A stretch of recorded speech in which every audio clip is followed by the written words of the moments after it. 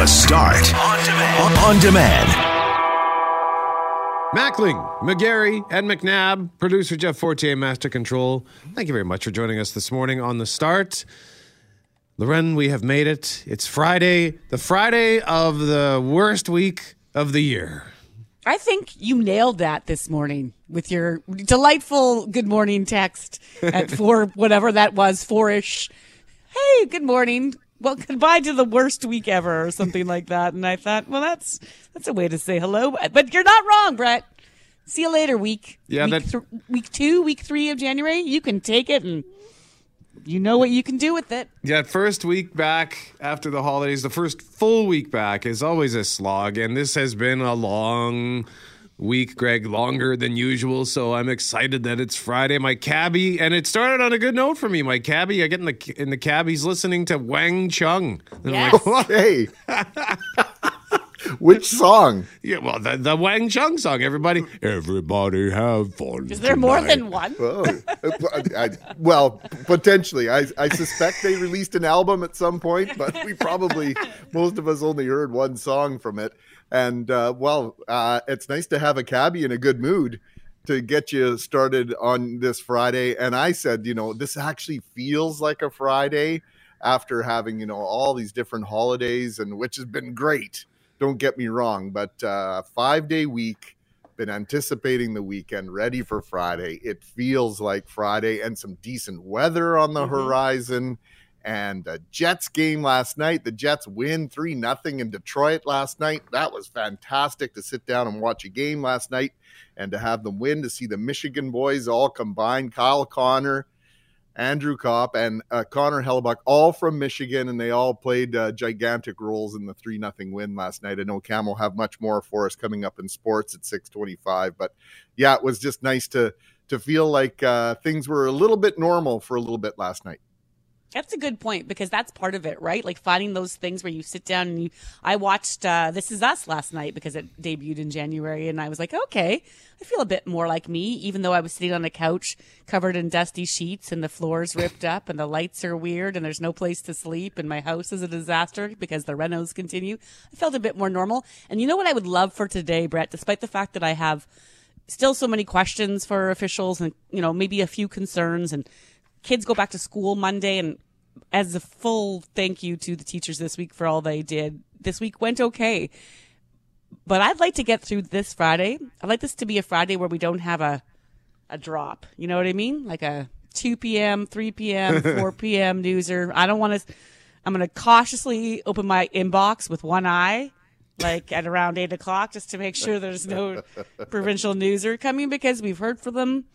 We may or may not have liked what they've had to say, and we need to start moving forward. So that's how I'm feeling this Friday. Yeah, because I watched the provincial newser yesterday on the contact tracing in schools, and we'll get into that in our next segment a little bit more. But at the end of it, I kind of realized I retained nothing from that, because I was just glazed over as I was watching it, and it's just sort of like, I'm trying to pay attention. I'm trying to learn. I'm trying to follow what's happening. And I sat there for 45 minutes and realized I retained nothing from that. And it's no fault of the province. It's just kind of like the cutoff point has already been reached. So we're all happy. It was like at my organic chem classes from high school or whatever, where you get to the end of it and you're like, yeah, I still don't I know this is important.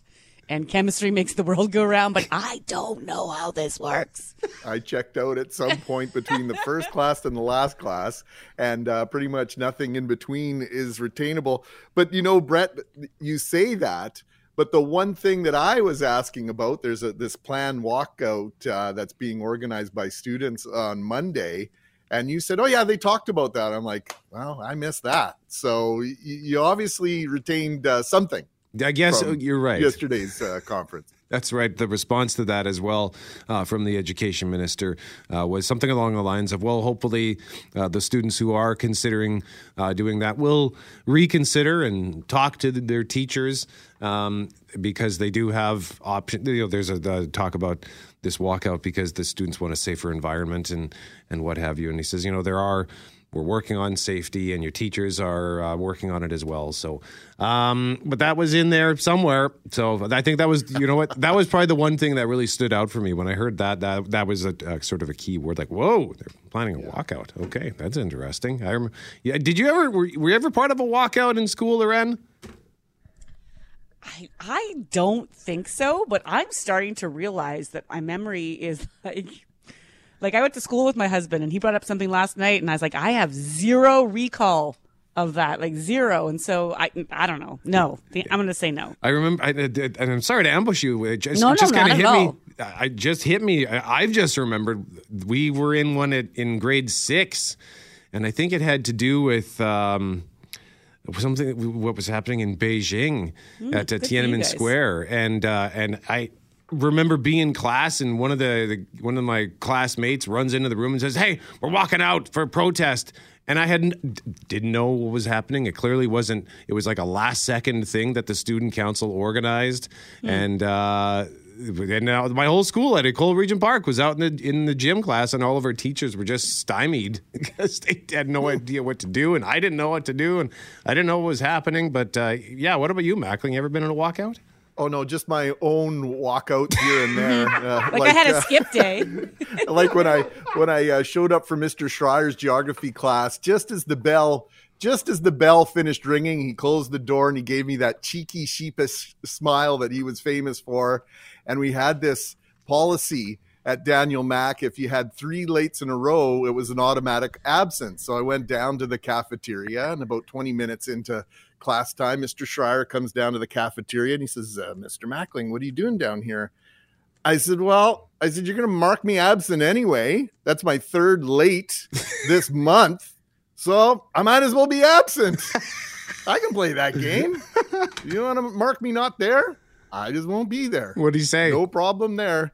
He did the look equivalent of grabbing me by my ear and dragging me up 3 sets of stairs up to the 2nd floor and back to class. So, Lori Schreier, thank you for doing your best with me. That's all I can say.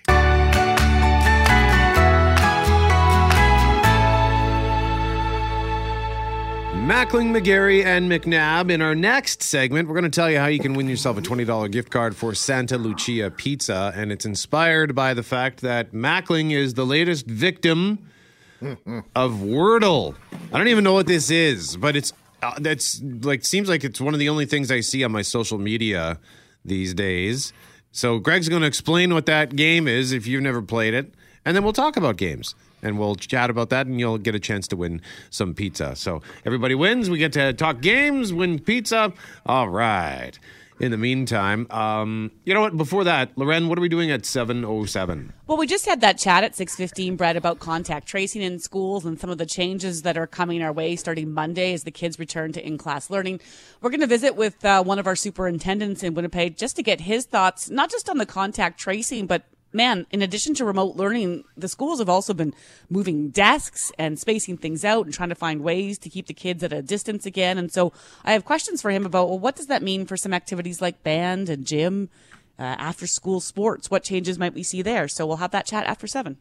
Doctors and experts are warning Manitobans about putting too much stock in newly released data on patients hospitalized because of COVID versus patients who were admitted to hospital for something else, screened for COVID-19, and then Greg tested positive. Yeah, Brett, this comes after the Manitoba Health Minister and Deputy Chief Public Health Officer said just 1/3 of cases at one Manitoba hospital were there due to the actual virus. Global's Brittany Greenslade has more. More Manitobans are now hospitalized with COVID-19 than at any other point during the pandemic. And one doctor says determining if the virus is the underlying issue is not always easy. It can be very difficult to actually distinguish whether somebody came into hospital with or from COVID. According to the province at Health Sciences Centre, 2/3 of people in the hospital with COVID-19 yesterday were admitted for other reasons. They're called incidental cases. But Dr. Nathan Stahl says that data should be interpreted with caution. There's no consensus definitions for incidental COVID. There's no agreed upon sort of international experts that have come to a definition of this. Stahl says incidental hospitalization numbers are more complicated than they seem and don't paint the full picture of a COVID-positive patient. I've certainly had patients who come in for another issue, swab positive, and they get really sick from COVID-19 and even end up dying from it. And epidemiologist Cynthia Carr says incidental cases still have an impact on the system. They have to have the same protocols for protection to manage those patients. So it really does impact the health system, regardless of the reason. Stahl says while the data is helpful for officials and healthcare workers, he has concerns about releasing it publicly. It might be useful internally for some health systems to plan for things like anticipated critical bed use or the need for therapeutics that are, we know, in short supply. But publicly putting this data out there really risks it being weaponized by some of the anti-vaxxers and the groups that are trying to downplay the pandemic. At a time when cases and hospitalizations are at an all-time high. Brittany Greenslade, Global News. So yesterday, right at this hour, actually, I shared with everyone a tweet from Dr. Tim Hebert, who works at Winnipeg Hospital, HSC, and he's an internist. And he was upset when he first learned about this a few days ago. I reached out to him and asked him for an interview, and he said he didn't want to make comments on air, but I would feel free to use the comments that he had shared both in Twitter and in his message to me. And he said, he can't prove why the government are doing this. He had made a question of is this political? Is this part of a political game? But he said the effect of breaking them down this way really just diminishes what's going on. It diminishes the concern about rising hospitalizations. And Dr. Hebert went on to say, bottom line, there are a lot of patients requiring hospital care. Whether their COVID diagnosis is primary or secondary has no bearing on that fact. He also went on to say it would be difficult to determine if COVID is the primary or secondary issue of an admission. A physician would need to review to determine case by case hundreds of times. We have more important things to do, and people just need to accept that Omicron can still cause severe illness and take steps to protect themselves. Any message that takes away from that is a distraction. And Dr. Hebert said, this involves just good masks all the time, indoors. Remember, COVID is airborne, better ventilation, reduce your contacts, get vaxxed, get those boosters, and making schools safer. And so that was from Dr. Tim Hebert, who shared that with me in a Twitter exchange yesterday, Greg, just to say, look, go ahead and provide that context. But remember, it's not as black and white as it seems ever. Well, I said what I had to say about this yesterday, and I'll just turn it around with a question back to you, Loren. Just does this feel like semantics to you? And why all the effort to make the distinction? I'm trying to wrap my head around that, because people in hospital with COVID, one way or the other, is still a strain on the system. I think I hear the doctor's point when he says his concern is the effect of this is it will diminish the concern, because then you can have people say, well, yeah, they tested positive after they got there. That's not why they were there. Fair, completely fair. But we've heard several doctors come out and say, yep, but then the situation can turn where COVID plays a role. And bottom line, if you have 30%, 40%, 10% more people in hospital than the system is able to handle, that's the line you need to listen to. And at the end of the day, the people I'm going to continue to try to hear from and get answers from are those doctors on the front lines. Those are the ones that are in there and seeing it. And when they respond by saying they're worried where this could take the conversation, I'm going to listen to that. Province reported 45 more COVID-19 hospitalizations yesterday, by the way. That brings the total to 499 people who are receiving care. Just one more patient was admitted to intensive care, bringing that total to 47. And there were also 9 deaths reported.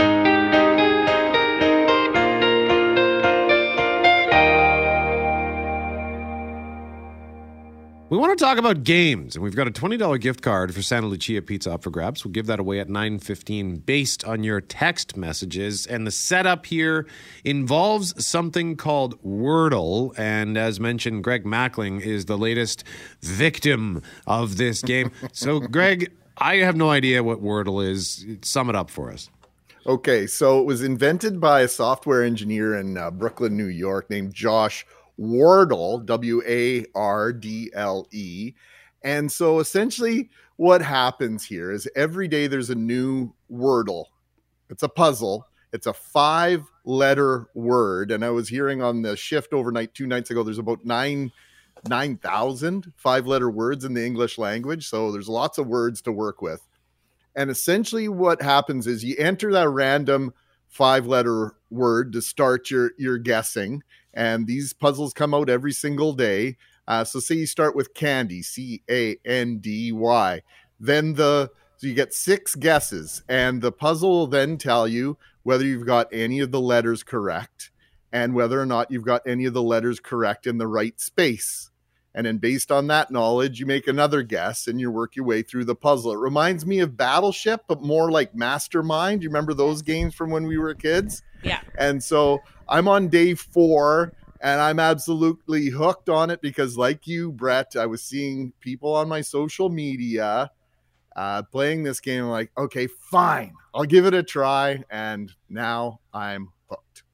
And I think Jeff Braun is in on this too. Jeff, didn't I see you tweeting about Wordle? Yeah, absolutely. And the good thing about Wordle is it is only one puzzle per day. So, and it takes like 90 seconds to do the puzzle, and that's all you can do for the whole day. So you're not wasting a whole bunch of time on it. It's just a fun little brain teaser, and it takes almost no time of your day, and just it's not like a lot of these other games where you just like look up at the clock. It's like, oh, I've been playing this for 45 minutes. What a waste of my life. Well, what if somebody does play take more than 90 seconds though? Should they feel bad about themselves? Yes. Yes, it should. It's not that hard. It's not, I've done it just on my laptop the last 3 or 4 mornings, and so far it's been easy to the point where I had to Google if I was doing it wrong. Like I was like, this can't be it. Oh, so listen to this. Well, listen, I'm not the one that's retweeting like you two. Look, Wordle 4 out of 6 completed. Look at me. Everybody posting their successful Wordle challenges on Twitter so the world can see. Come on. I muted my sister Jeff. on Facebook yesterday because she was so obnoxious about it. Yeah, I've seen a few people tweeting about how they've had to mute Wordle, and I would admit that it's for me. It's already reached. Moving to mute Wordle. Yeah, it's already nausea-inducing for me when I see Wordle. Like, oh my gosh, another Wordle thing. It's not hard, Greg, Jeff. Correct. It hasn't been too challenging yet. That's all. I'm saying. It's actually fun. it's fun and it's simple and it's not going to like stump you for hours. Is Jeff's point? Yeah. I've muted you both though. Okay, so here's what we need from you. We want you to tell us about games. And it can be favorite board game, favorite online game, but like we want to talk about simple games, not like full-blown video games. So tell us a story about a board game or the silly little games we play to distract ourselves on our phones or our computers for a chance to win. So let's go around the horn here. Poitras, what you got? Well, I have Restaurant Dash, which was a game, a Gordon Ramsay game. I'm a big Gordon Ramsay fan. And I've gotten so far in that game. I never spent a penny on my phone, but I've gotten so far in it that I just can't bring myself to delete it, even though I haven't played it in like a year and a half. Because it's just now they're like constantly making me load stuff every single time. I think they're trying to edge me out of the game because I haven't spent any money. That's at least my conspiracy theory, anyways. But I got cribbage on here. I got Sudoku. I like to do Sudokus every now and then. I also go into these loops. Like I was playing a golf game. I was playing a dart game most recently, and I had to delete it because I was just every time like I have like the attention span of like a goldfish. So every single time, like my brain would just like shut down for like 2 seconds. Like, oh, put on my phone, start playing a dart game, and I was just wasting so much freaking time playing darts. I wasn't listening to people when they were talking to me. I was playing the stupid dart game. I'd be with friends. I'd be playing the stupid dart game. So I had to delete it, and so I'm avoiding bringing on any more of these into my life. What's that dart game called? I don't know. Just it's like the number one. It's like Dart Clash or something. You play against other people across the planet, and I got to be pretty good at it. I stunk in the beginning, but it had to go. It had to go. Okay. Any commentary going on in the background? 180. Yeah. Yes. On? Yeah, there was, and I never hit a 180. I had 140 was the best I ever hit. Never got 3 in a row, which is one of my great regrets. Forte, what about you? There's a game I play here that I haven't played in forever, but on my cell phone. It's called Cut the Rope, and the object is there's a piece of candy on a rope, and you have to feed it to this little green, he's very cute, this green alien-looking guy. His name is Nom because once he gets the candy, nom nom nom nom. But anyways, yeah, so you have to cut the rope, and the candy will fall, and it could fall into a bubble, and the bubble raises, and there's little air things that you press, and you just try to get the candy to nom, and it can take time out of your day. like half an hour, easy. Om nom. I like that. Mackling, other than Wordle?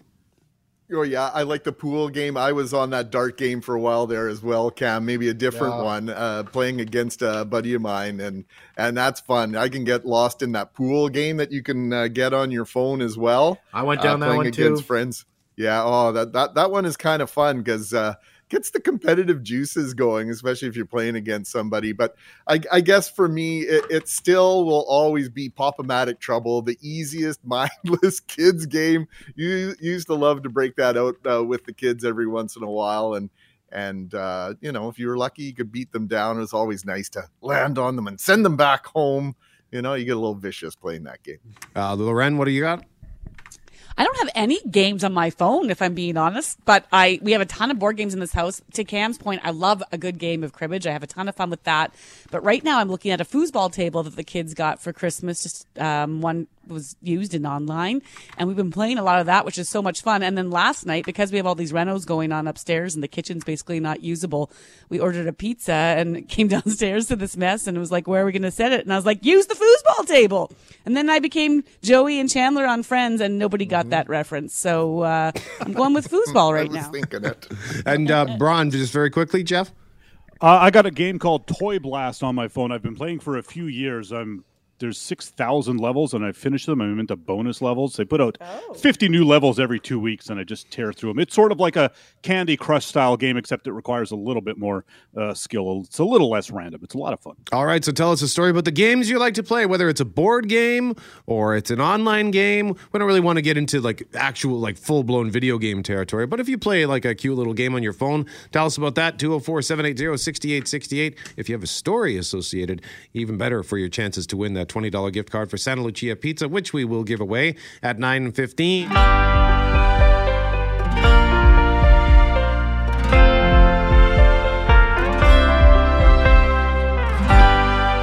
But right now we want to talk about how schools will no longer notify close contacts on individual cases of COVID-19. It's all part of a change to contact tracing as students get set to head back to class on Monday. Public health officials will still be involved and give advice if transmission appears to be above expected community levels, Loren. Yeah, so we saw this move about a month or so ago when public health said they just didn't have the capacity for contact tracing, but they were going to still do it in schools, and now that's changing. So letters that you might have received back in December, October, November, you won't be getting those anymore. And of course, it's not the only change that's coming in a few days, depending on your school situation or the size of your school.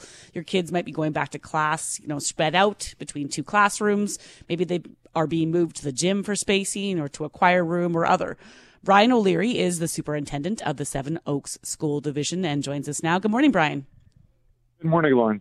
So let's start with that contact tracing piece. What are you hearing from staff after that announcement yesterday?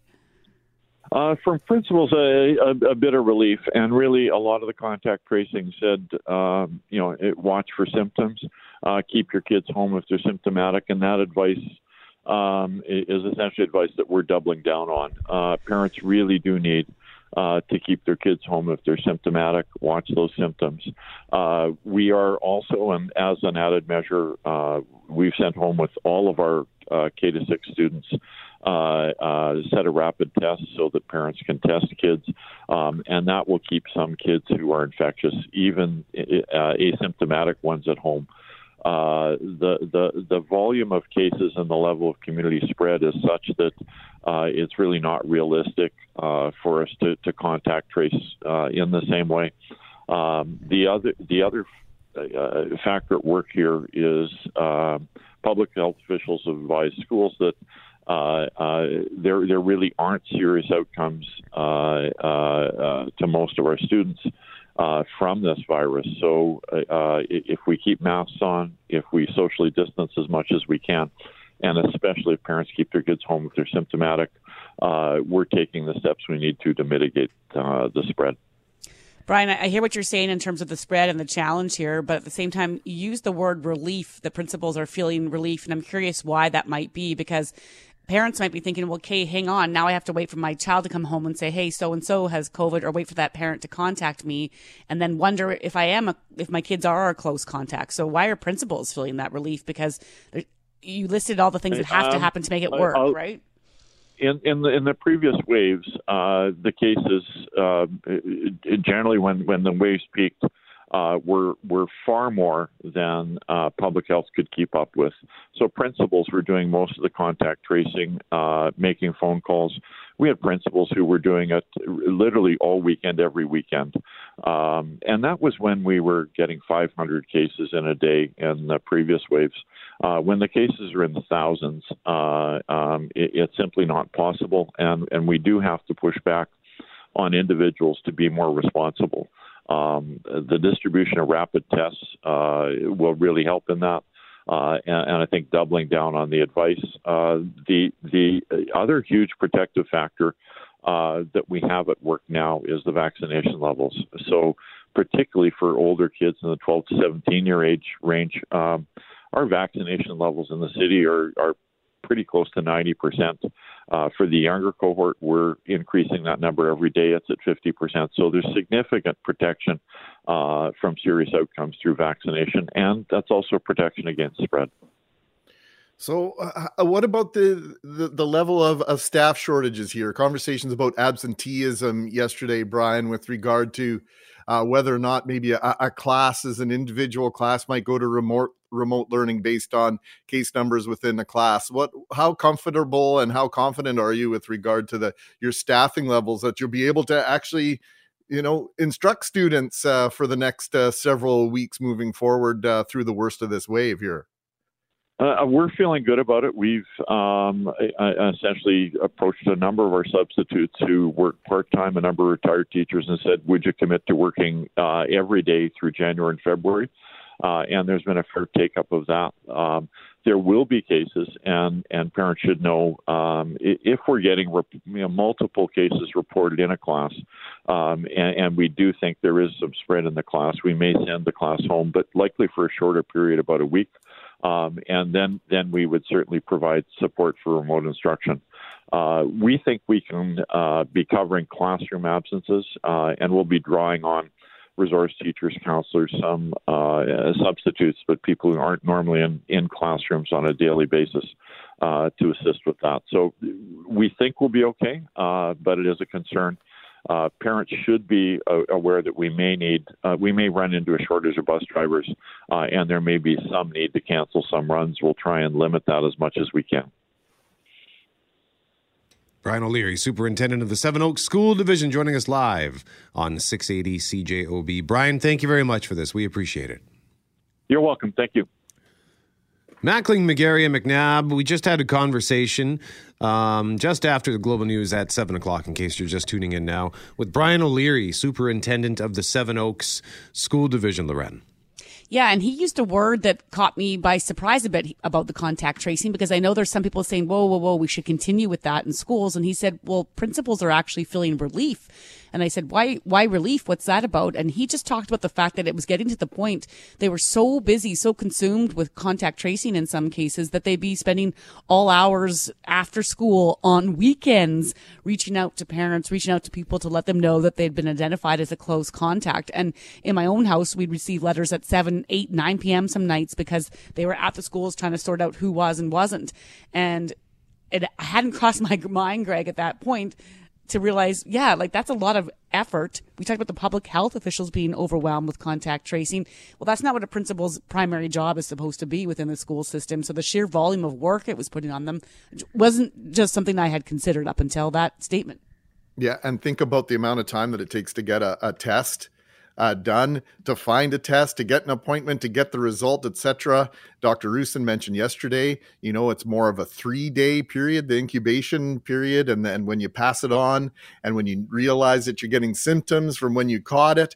So that time has condensed by at least a day or two versus the Delta variant. So that's posing other issues as well and concerns. So the rapid tests, I was happy to hear that those are in the hands of parents in Seven Oaks. That's a great tool to realize and to see where you're at. And let's face it, we're so connected with our kids, and kids are connected with each other. They can get that message out really quickly if we give them permission to do that. So as much as it feels like public health is letting us down in the eyes of a lot of people. This is really, I don't want to say it's more efficient, but it's more timely for sure. And maybe they're one and the same, but this isn't the end of the world in my mind. The fact that we're going down this road, keep your kids home if they're sick, and if you find out that you're positive on a test, share that information freely with your cohort, with your classmates. I think that's sound advice. Our question of the day, by the way, at cjob.com has been updated. It's for Mr. Furness. Don't call them first. You'll see why. Call Mr. Furness at 204-832-6243. The online game Wordle is taking over social media. What is your go-to distraction for games? Board games, video/online games, cards, or puzzles?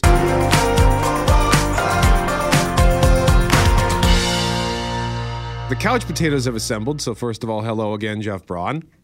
Hello. All right. So the reason why Fortier is playing that music is because when you look at the two big releases this week, you'd think it's October, because new in theaters this week. Hello? It's happening. 3 attacks so far. Do you have a gun? I'm Sydney Prescott. Of course I have a gun. Is Scream. Nev Campbell, Courtney Cox, and David Arquette are back for the 5th movie in this franchise that goes back to 1996, which was a landmark film that kind of sends up and has a lot of fun with the tropes of horror movies, but it's also a really good, scary movie. I don't know why, though, they're calling this one Scream instead of Scream 5. That's going to create, I would imagine, some confusion, Jeff. Yeah, well, for the rest of time, whenever you type it into a search engine, you're going to have to differentiate between the 1996 and 2021, and it's just silly. I guess they do it to try to take away from the focus that it's the 5th movie. They don't want a big 5 on the poster, because that just, with a horror movie and a 5, nothing good ever came from that. So I sort of get it that way, but I mean, honestly, it's just stupid to have the same title for the movie. Now, Loren, you like scary movies. Did you like Scream? I do. I liked the first one, and I think I watched the second one. I did not watch the third and fourth. No, I thought it was quite good, and I like kind of I like Arquette and Courtney Cox and Nev Campbell. Like, I think they were all kind of fun and knew what they were doing in this. I was wondering, in your script, you've typed Scream with an exclamation point. Is there an exclamation point in the first one? I was wondering if that was the different factor. No, that's just me. Well, all right. Just so you say Scream. Indeed. No, Mackling, you don't like scary movies, right? Not overall, but Scream, I like Scream 1 and 2. I have not seen 3 and 4, but I definitely will see this. I don't think I'll go and see it at the theater, but I will watch it when it comes out on video on demand. I'm a big fan of a lot of the actors in this series, and I do like the way it pokes fun at the genre. So it's right up my alley. Yeah, Scream 3 was meh, and 4 was okay. It was an interesting sort of advancement of the story with some pretty good performances, but it was, in the end, it was just kind of forgettable. Like, the first one is easily the best, and 2 is pretty good too. So that is new in theaters this week. Also worth pointing out as well, it's the first one without, of course, the late Wes Craven, who is the mastermind behind this series. Now, Jeff, what do we have? Well, here, I'll just play this clip to set it up. On January 14th, Family Movie Night is getting revamped. Only on Prime Video. So what do we have on Prime? We've got the 4th movie in this sort of horror series. It's a kid's cartoon. It's Hotel Transylvania Transformania. For centuries, no human has had the power to become a monster. Until now. But is it safe, though? Let's find out. So Dracula's human son-in-law, Johnny, wants to be embraced by the family. He seeks out Van Helsing to turn himself into a monster, but in doing so, he turns Dracula and his fellow monsters into humans. Now, JB, your girlfriend has kids, which means you often get to watch some entertaining family movies. Have you seen any of these? I have not. I tried to get them into it once just because there were 3 of them, before this 4th one. So I was like, ooh, if they like the first one, then we got a couple of easy bangers for the next couple of kids' night movies or whatever. Requires less searching and thinking on my part. But no, they weren't interested in that. So have not seen these. Okay. Loren, what about you and your boys? Yeah, we have. And they're quite good. And and they're pretty funny and clever. So I'll give this a shot, I think. And Mackling, is this something you're into? Well, the first one, yes, just matched up with the kids' ages, and just like a good episode of Sesame Street, there's just enough adult humor snuck in. I found to keep mom and dad entertained. So yeah, I might give this one a crack as well. Yeah, and speaking of that adult humor, you're human, Drag. Dad? Oh no, I have a total dad bod. So we've got 76% for Scream on Rotten Tomatoes, 54% for Hotel Transylvania, but I don't think the kids are going to care what the critics say about that one. So that's available on Prime, Scream new in theaters, and unfortunately for those who are out in areas where the theaters are shut down, there's no on-demand option for Scream. So thankfully, they're still open in Manitoba. Jeff Braun, thank you very much, sir. You betcha. Couch Potatoes airs Saturdays at noon, Sundays at 6 on 680 CJOB, or you can get the show in podcast form. That is already available anywhere you get podcasts.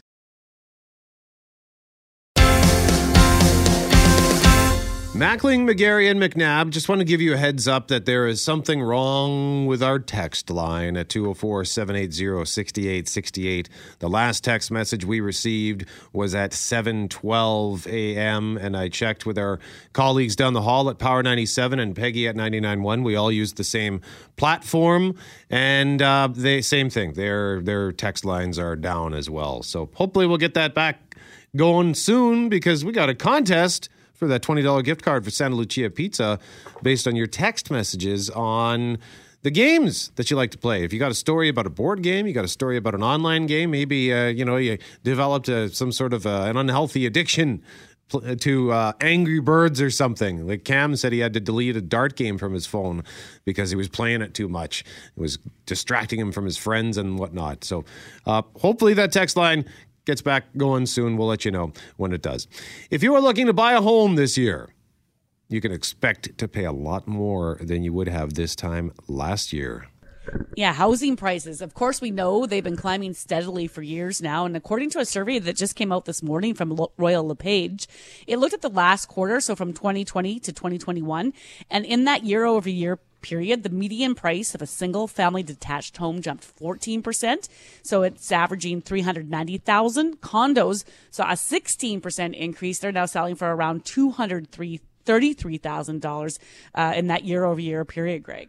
Yeah, Michael Fraze is a broker and manager at Royal LePage Primer Real Estate here in Winnipeg and joins us now. Good morning, Michael. Good morning. So it's sort of a two-headed monster, this, isn't it? What's driving, first of all, before we get into the discussion, what's driving these prices? Yeah, well, I mean, in its simplest form, right, we're talking supply and demand, right, and that's what dictates prices. And so, over the last 2 years especially, I mean, since the pandemic, right, we've just seen exponential, just a price appreciation that Winnipeg doesn't typically see, that Canada doesn't typically see. And so it's fueled really the demand. If you look at that side of things, the world has just gotten a huge advertisement for the importance of home. I think all of us, the importance of home has been increased over this pandemic, and it's become, home has become our, we're working from home, we're teaching from home, we're working out from home. It's become everything to us, and the importance of home has definitely increased. And then coupled with the fact that, hey, let's be real, the federal government has pumped in billions and billions of dollars into the economy. Canadians had nowhere to travel for 2 years, nowhere to spend the money, and home was important. And then interest rates were at an all-time low. So money was cheap and accessible, and Canadians wanted to spend it at home. And so that's what's really fueling the demand. And in 2021, even now with increased immigration, we're expecting that demand to continue. And then on the supply side of things, that's just we didn't have enough supply to satisfy that demand. And when you don't, and supply is one of those unfortunate things that doesn't get solved overnight, right? Homes don't get built in a month. And especially with supply chain backups and delays and building prices going up, that doesn't help things on the supply side as well. And then lastly, just the bureaucracy of development, right? There's a lot of red tape to cut through, and it takes a long time for parcels of land to get developed.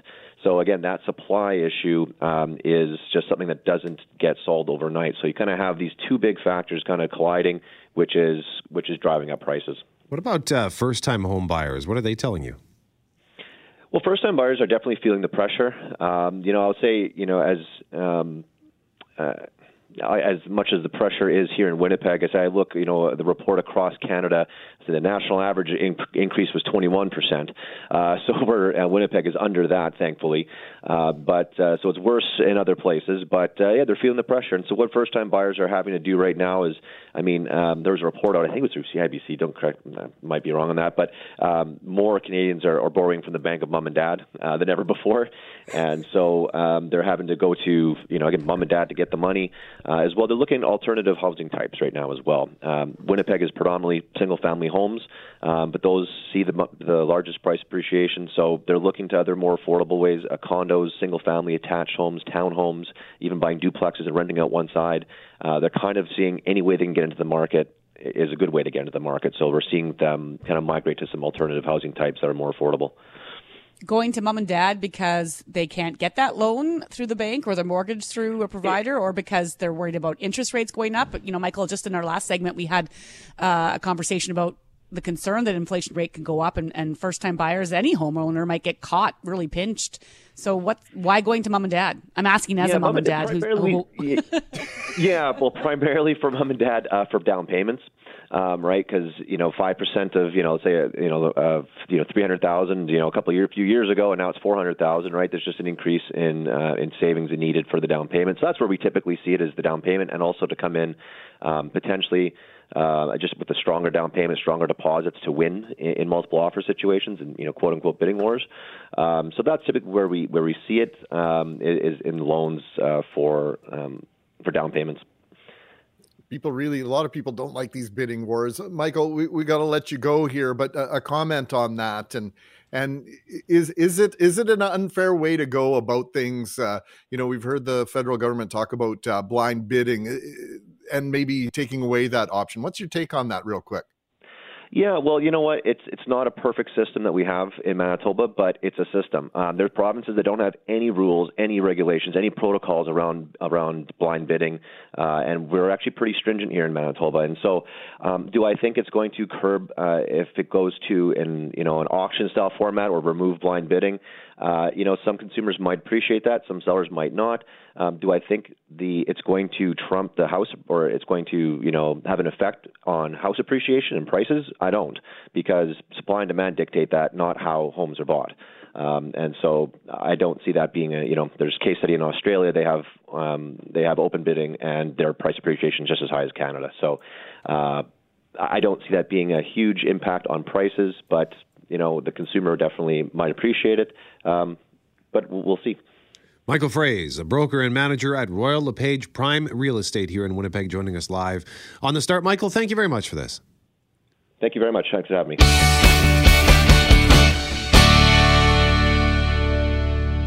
We're asking you to tell us about those favorite games and video games, and this time of year can be tough for many of us in the best of times, just because, a lot of us don't like the cold. So a good game or puzzle might be the prescription to brighten any mood. So yesterday we were talking about hobbies that you would like to do or have rediscovered during the pandemic. And of course, puzzles came up a lot in that conversation. And so with that in mind, Greg, we were thinking, let's go to Manitoba's best, perhaps, source for puzzles of all sizes. That's right. We say good morning to the mastermind behind Marla's Puzzle Pantry, Marla Aronovich. Good morning, Marla. Good morning. Tell us about your relationship with puzzles prior to creating the Puzzle Pantry. You know what? I really started to do it when I got really bored when I was pregnant. So, you don't want to do anything, right? Who wants to, on a nice July day, go for a walk when they're 8 months pregnant? So I started puzzling, and I tried to do it as the kids got older, and then once we got the dog who would jump on the table and eat the pieces, I took a little break. But now once the dog was older and couldn't jump anymore and the kids were older, I got right back into it, and then I couldn't stop. So yesterday we had one of our listeners, was it Tyson or maybe Tyler, shared with us a picture of a 4,000-piece puzzle. 4,000-piece puzzle of the world map he completed. It was just beautiful. How big can these puzzles get? There's one company. There's actually two companies who make puzzles that are 42,000 pieces. Come on. What? Yeah. They're 42,000 pieces. They sell for about $700, and they come in 10 different bags. So it sort of breaks the puzzle up, but you can actually mix all 10 bags together, and away you go. But it's almost like you need a warehouse floor to do it. I was just going to say, I'm chewing my fingernails while you talk about this. It's filling me with just the anxiety of the mess from that. So what would be the space that you would need? And you said warehouse, but do you have a sense of like how large a 42,000 piece puzzle would be, Marla? I can't right now. In my mind, I can't. Well, if you look at the fact that a 1,000-piece puzzle is 20 by 27, and that's in inches. So you can imagine if you want to times that by 42. I'm looking at a picture of this thing right now. It looks like you're right. It looks like something you would see in an art gallery. If you just, I found it. Just Google 42,000 piece puzzle, Loren. It is huge. This would take up. This is as wide as my apartment, pretty much. Yeah. Oh yeah, it's huge. But the largest one I carry is 6,000 pieces. Oh, but they come in 9,000. Yeah, I do have a 6,000 one in stock right now.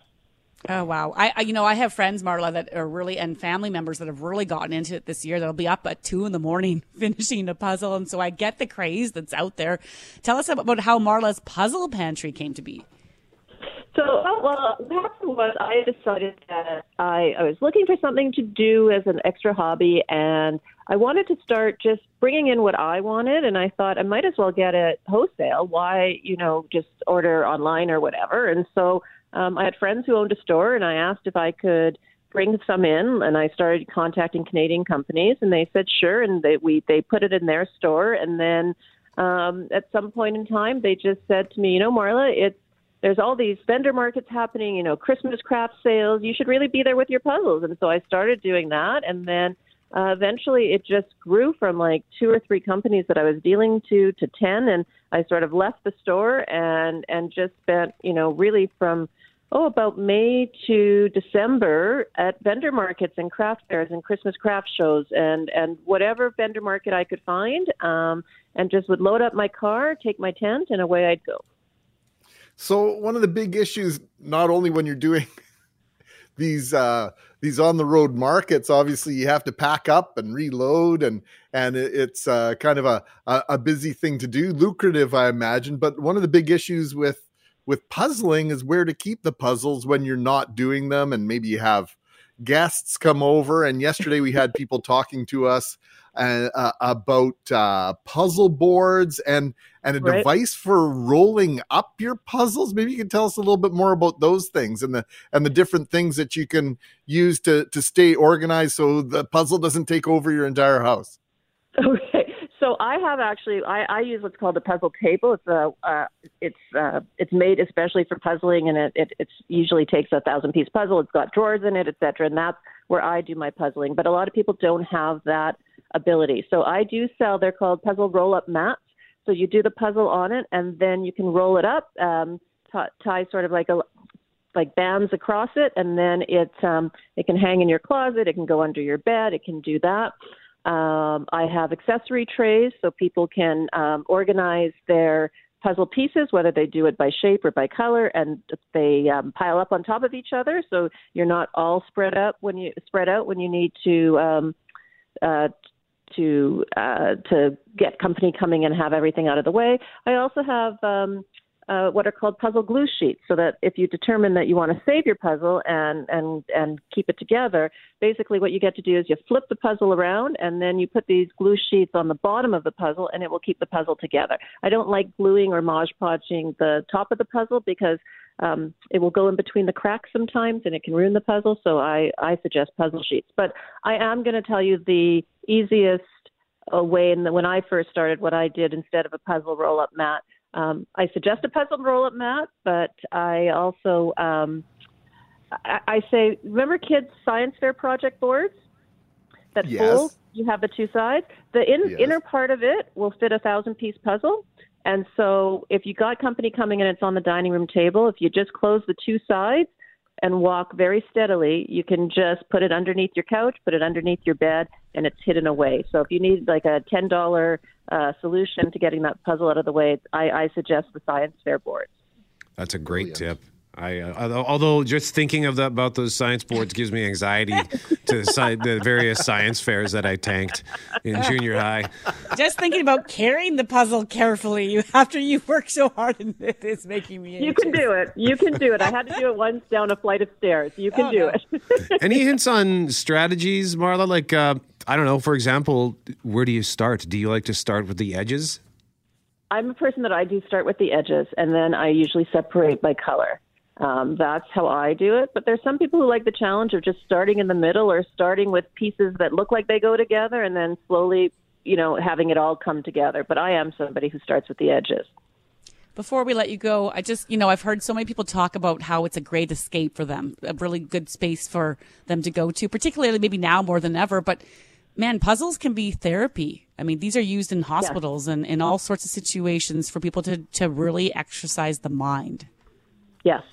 Yeah, there's tons of articles about the benefits of puzzling, for how it uses both the left and the right side of the brain, how it's similar to crossword puzzles, and with people with dementia and Alzheimer's, how it really helps them.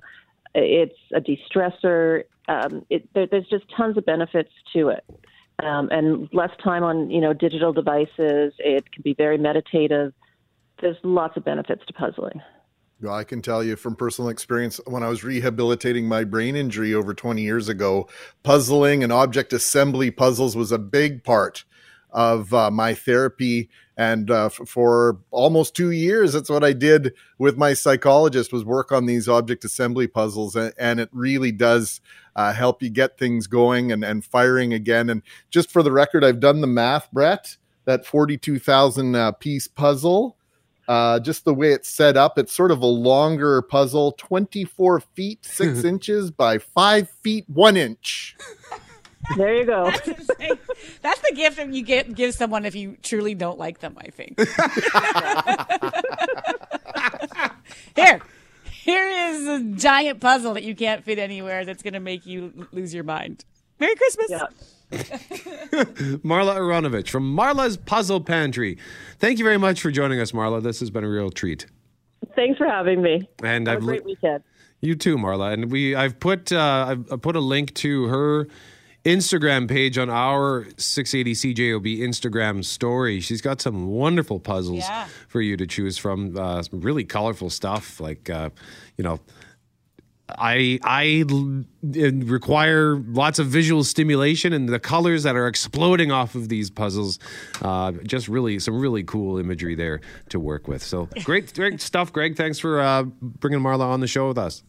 Absolutely. You can thank Brendan for ordering up that 1,000-piece puzzle on his own. Just dug into his pile of what do you call it, gift cards that he'd had for kicking around, and this puzzle shows up at our house, and yeah, he knocked it out in 3 or 4 hours. I couldn't believe it. Mackling, McGarry, McNabb, and Marchand. Gabrielle Marchand, host of Global News Morning on which television station, Greg Mackling? Channel 9, Cable 12, CKND, Winnipeg. Hi, Gabby.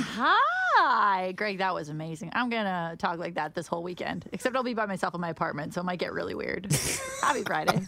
You need to get like a typewriter for it. The character came down the street. And then suddenly I'm smoking a pipe. Oh, no. And then I'm getting kicked out of my apartment. This is escalated. Out of nowhere. Fedora with a little press sign on the side there. I'm here to tell you the news. Tune in 6 to 9 every morning. So one of the things we talked about this week was chores. Chores you don't want anyone else doing. The chores you're not allowed to do because you suck at them. So what do you got for us there? Well, I really love doing the dishes. I find it so relaxing, and I've actually gotten to the point where I feel anxiety if there are a lot of dishes in the sink. Like, it's hard for me, physically hard for me in the morning, even at 3 a.m., to leave my house if I can see plates in the sink. I mean, there's just me, so it's not a lot to clean up, but there's just something about it I enjoy. But I thought I was really good at it, and I enjoy doing it. And then one time an ex-boyfriend was like, why is there all this stuff on the plate still?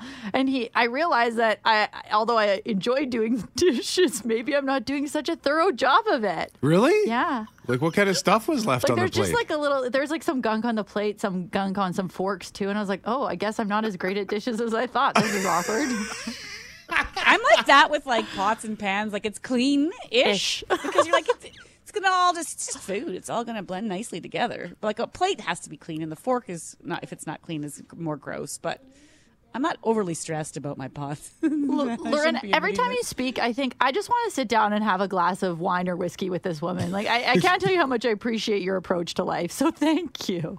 Which is filthy.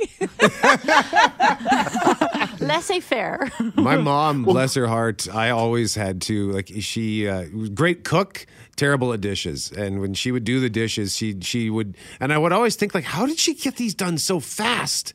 And then I realized eventually she got them done quickly because she was doing a lousy, she wasn't cleaning them. So then I'd take them off the rack to put them away and realize, nope, this isn't clean, got to rewash this. Nope, that's not clean, got to rewash that.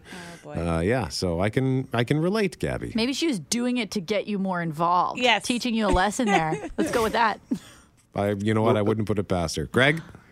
Sorry, I just I know that Gabby and I have a shared passion for the Netflix show Emily in Paris, and the chef, isn't his name Gabrielle? He says, really, you're not supposed to wash the pan. You're not supposed to wash the omelet pan. You're just supposed to just wipe it out, right? Yeah, if that handsome Netflix character says that's how you should live life, I'm going to go with that based on that fake TV show. 100%, Greg. Thank you for that. Don't wash your pants. Leave the crust. I thought the show was called Emily in Paris. Yeah. I'm not kidding. I think that's really? Yeah. Oh. Well, that makes sense. It sort of rhymes, right? Emily in Paris. Yeah. I would think a fan of the show would know that there, Mackling. I got roped into this thing. We are taking away your beret immediately. I'll hand it in. School mishaps. Yeah, I was actually a really bad student, especially towards the end of my high school career. Not to like put this on my parents, but they were sort of absent in my final year of school and didn't really notice what I was up to. And I didn't want, if I didn't do my homework or wasn't ready for a test, I would just simply go home. And I did that so often that they actually phoned my parents in my grade 12 year and they're like, look, her grades are okay, but she's not going to graduate if she has any more absences because she has so many unexplained absences. And my dad had to go in and he was humiliated. I still feel bad. He brings it up every now and then. He's like, remember when you skipped more days of school than you went? Yeah. Is that when you say, and remember that you were absent? Yeah. Didn't you just say they were kind of absent? Well, kind of, yes. Yeah, I guess it's like the two-way guilt trip. We bug each other a lot. But I missed a lot. What about you guys? Were you studious students? Mackling, no, I still have an outstanding project on Julius Caesar from grade 7. I got to finish that one of these days. I take it you didn't get a passing grade on that, Greg?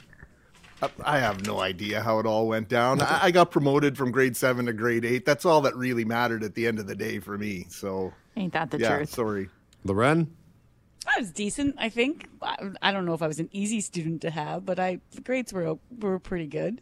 Like yeah. Did you challenge your teachers? Were you the student asking the tough questions as you do as an adult? I don't know. I feel like I can't answer this one honestly. No, I don't think so. I think I just challenged them with like some attitude problems, probably.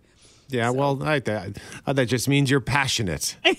Or it means you care. Fiery, that Minnedosa-tude. Hey, we were talking today about games and board games or puzzles, online games, like because Greg's into this WORDLE business now. Do you like the WORDLE? What's WORDLE? Oh no, that's okay. It's just sort of exploded in popularity in like the last couple of weeks, Greg?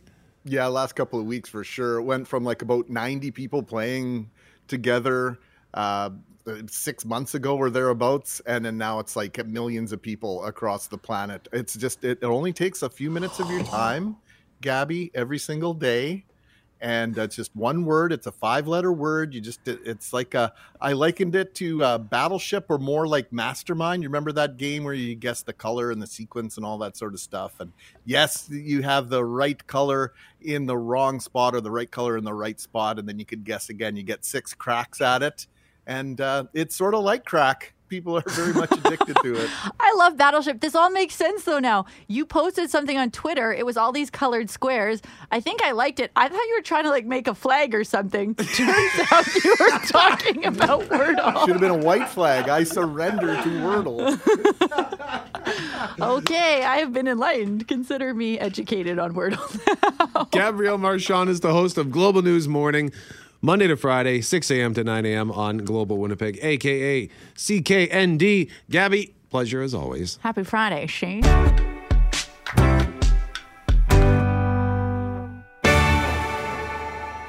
Mackling, McGarry, and McNabb, we have our winner for the Santa Lucia Pizza $20 gift card on your texts on games, board games, online games like Wordle, and we'll read the winning text in a moment, but we want to spend a couple of minutes on something that we were going to maybe bring up yesterday, but we just didn't have time.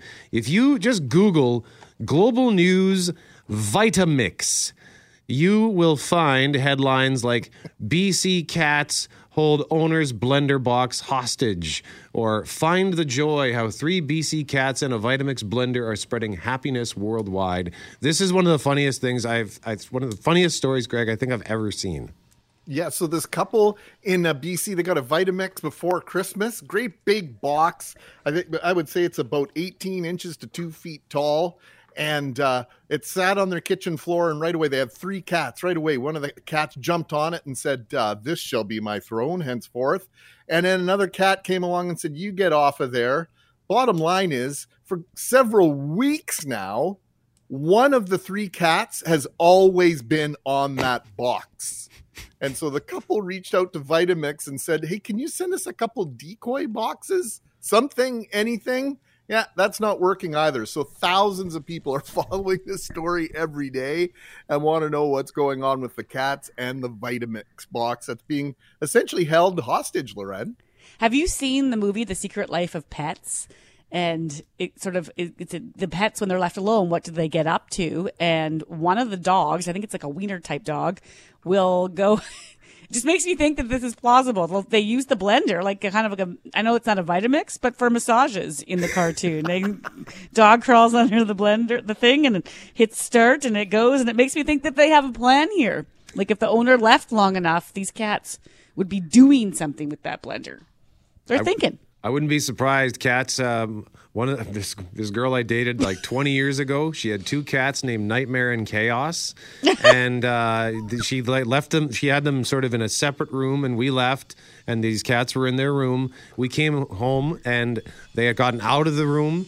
They had gotten on top of the fridge into the cupboard where their treats were hiding, and the treats they tore the bag open, and the treats were all over the top of the fridge. Cats, when left alone to their own devices, I love cats, but they're also horrible monsters at times. So. I wonder if those names were predictive or reactive with regards to, what was it? Midnight Chaos and Nightmare.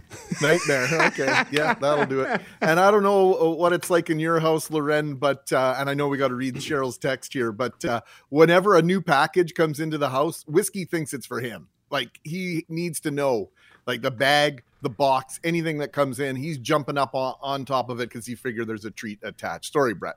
Oh, goodness. Don't be sorry at all, man. So, as you mentioned, Cheryl is our winner. I just want to point out to Stacy, thank you, Stacy. She sent us a picture she says, "I'd like to play Aggravation on a homemade board my mother made 40 years ago." So the table is the game board. And that's really neat. But Cheryl, Loren just told a really cute story that made us all smile. Yeah, so Cheryl texted to say, "Our family used to play Trivia Crack on our phones a few years ago, where we'd challenge each other within the game. We also group played on one phone before the kids got phones and were little, a game called 4 Picks, 1 Word.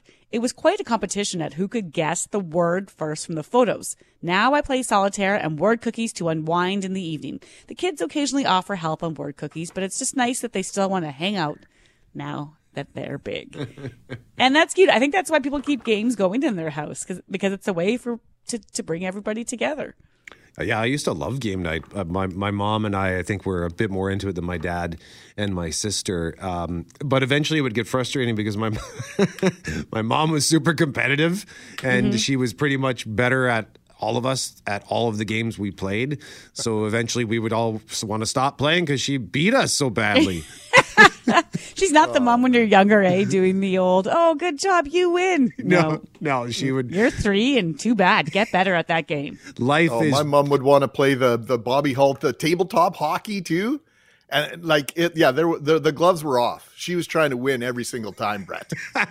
They're just teaching us important lessons. You win some, you lose some. Got to learn how to lose.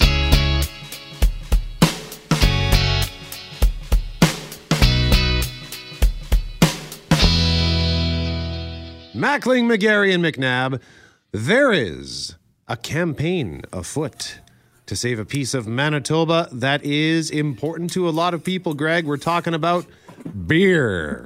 You might drink it, you might not, and if you don't, there's a decent chance you know someone who does. Standard Lager, Ms. McNabb.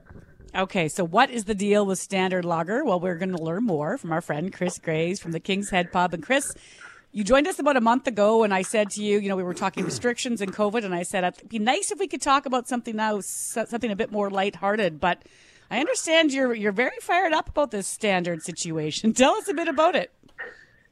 Well, yeah, let's talk about beer. I love it. It's about time we can talk about something different.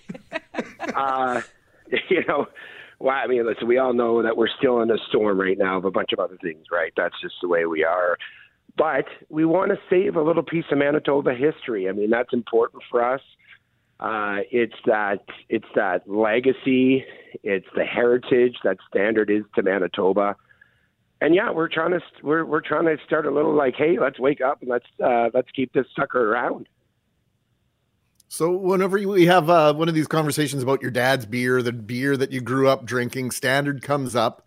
Can you describe Standard, maybe for those that have lost touch with this mighty Manitoba beer? Well, we're not all Labatt 50 drinkers. I can say that. But, I don't know why. I'm glad you're not, though. Listen, I like a good Labatt 52, but so this is not a. First of all, I mean, I just want everybody to understand. Like we support local, right? We love supporting local beers.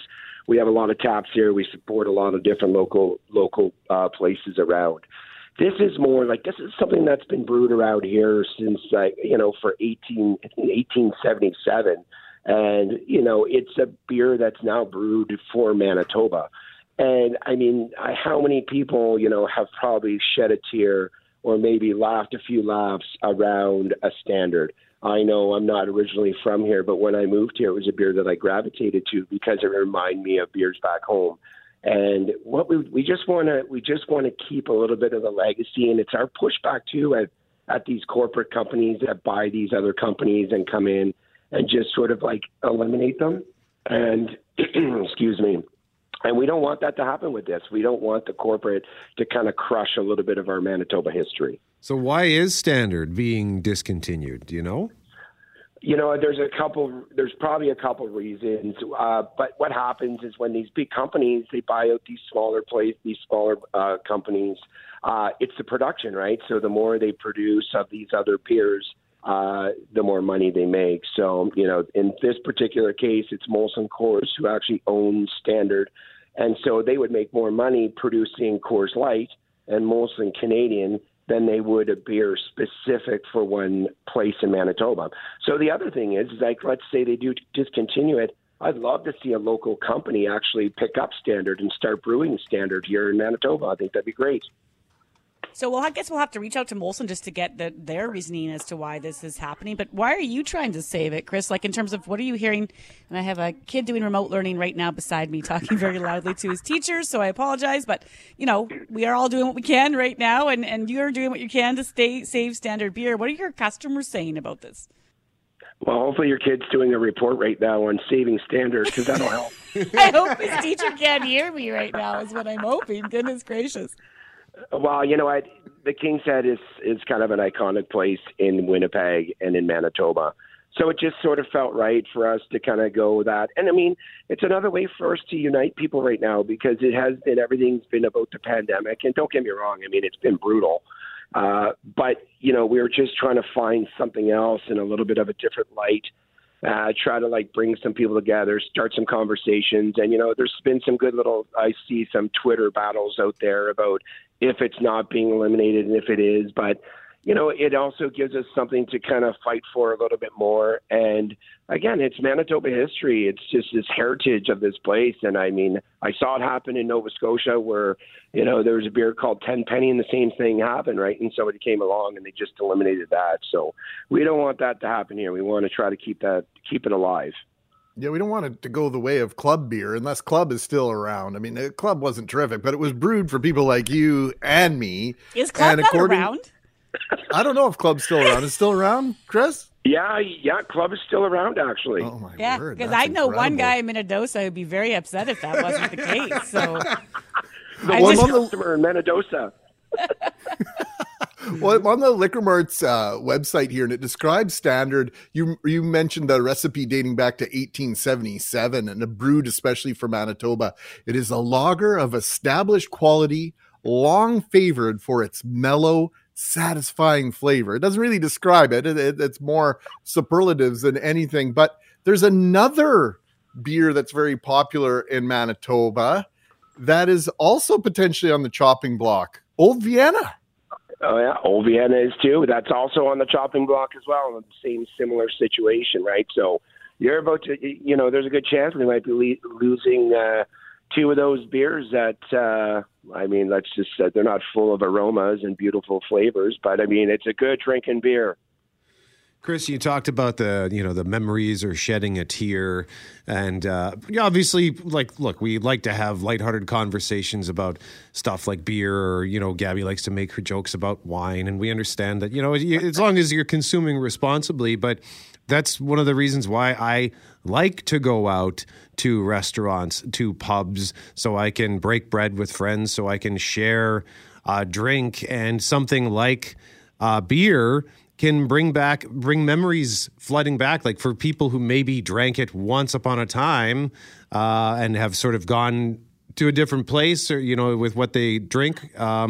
If you say the word Standard, that's going to immediately snap back a lot of memories for people. Yeah, absolutely. It is, actually there was I think back in the day, there might have even been a band in Winnipeg that was actually named after the beer Standard. I don't know what it was exactly. I was just talking to a buddy of mine about this yesterday. But yeah, there are so many different type of memories that you have from this. I mean, I think about this particular beer and how long it's been around. I guarantee if your dad drank beer, your mom drank beer, your grandmother, grandfather, I'm sure they would have had a bottle of Standard or a couple in the fridge at some point. And that is the part of it it's that legacy aspect that we want to keep that around. We don't want those things to just slowly eliminate, from our history. So yeah, if you got a bottle of Standard, I'd keep it around just in case. You never know. It might be worth something someday. Who knows? Something to keep in mind just in case, Chris. I just wanted to follow up on Brett's thought about breaking bread. And I know Friday, are you heading there today, Brett? Friday's your usual day to... Oh, yeah. I've got a meeting at 10 o'clock, and I'm just thankful that it was scheduled for 10 and not 12, because it's a meeting I would have otherwise had to skip or dial in from the pub. Right. So he talks often about that feeling in the atmosphere that certain places have for him. And I think we all have that go-to spot we like to go to, Chris. I've always wondered, as bartenders and a bar owner, how many stories pour out at that bar, that whole cliche, rubbing your towel and cleaning the thing and someone pours their heart out to you. Is it regular that people will show up and share what's going on in their day? Usually every Friday at around 11 o'clock, Brett? Yeah. It's Brett. I didn't mean to segue back to it's Brett trying this beer. No, you know what, Lorraine, you're right. It happens all the time because this is pubs and bars and lounges and taverns, anything like that. it is really like an extension of your living room. It's a place you can come, and we want you to feel comfortable. We want you to feel relaxed. And sometimes that happens, but you know what? It's usually as much therapy for the person who's telling the story as it is for somebody like myself or a bartender or server who sometimes is listening as well. And, it goes both ways. And that is what's important. And it's just nice to be able to have a place like that. And then, when we talk about beer and we talk about things like that, yeah, I mean, do we get into sometimes some overconsumption of liquid? Yeah, that absolutely happens. But it's still so much part of a social aspect of it. And that's what's important. It's that social connection that we make with one another. That's so important. Yeah, it's a really great point you made with regard to jarring memories as well, Brett. Just that whole thing of, you hold a certain bottle of beer, or maybe you have a sip of a certain scotch, or maybe it's a certain tequila. For me, that transports me to a specific time and place every single time that, and it might generate some stories and conversation. And then somebody else, just that whole idea of enjoying a libation with one another and just sitting around and chit-chatting. Boy, are we missing that right now, Chris. Oh man, we really are. It is it's been actually, the last 20 months have been very difficult. And for people that this is part of their routine is to come out to places and to come out to different establishments and talk about that and making memories. I mean, and still, we talk about memories from a long time ago. I mean, we're still making memories as we continue to go. So again, and I love that we're getting into this kind of a conversation, because this is what we talk about when we talk about saving a beer or saving something that's dear to us. It brings up these whole conversations and stuff like that. And that's where I get excited, because I'm like, this is what it's about. Like, this is literally what it's about. It's about saving memories and making more memories. Chris, if people want to help save Standard, what should they do? They got to go on to our social media. So you got to go on to our Instagram, which is King's Head WPG, and also Facebook, and get in there, find our post, and tag Molson Coors. I have it all in there. And then tag a bunch of your favorite locations, the favorite bars and stuff like that. The more word we get out there, the better it's going to be. And just keep hammering Molson Coors. Just keep letting them have it. Chris Graves from the King's Head Pub joining us live on 680 CJOB with the campaign to save Standard Lager since 1877 in Manitoba. Chris, thank you very much, sir. I'll see you in 72 minutes' time. I'll make sure I sit in your seat and keep it warmed up for you, Vi. Okay, Chris, thanks a lot. And just as an aside, you talk about memories. I'm walking down the hall. Kluche says to me, when I was in university, Standard was the beer. He talked about going up to the bar in the university center, I guess, and he said he had a buddy who worked in the rail yards in Transcona, and that was the beer, was Standard. So I'd never heard of this beer. I feel ashamed until I was about 19 years old, and then I realized as the years gone on, this is a beer that so many people will stick to. Like some people, Greg, it's religious for them. 100% it is. And I just love the passion Chris has for so many things. And just this, it's really, you don't want to be cliche, but it is sort of preserving part of our heritage, our modern heritage. And so this is something worth keeping an eye on, I think. Hey, thanks for listening to the Start Podcast. We are available on Apple Podcast, Google Podcast, wherever you find your favorite podcasts. Subscribe now and never miss an episode. And if you like what you hear, rate the show, tell us what you think, and hey, even tell a friend about the podcast. Be sure to follow us on Twitter and Instagram. Greg is at GMACWPG, that's GMACK WPG. I am at Brett McGarry, BRETTMEGARRY. And Loren on Twitter is at McNabb on Global, and on Instagram at McNabb on CJOB. Talk soon.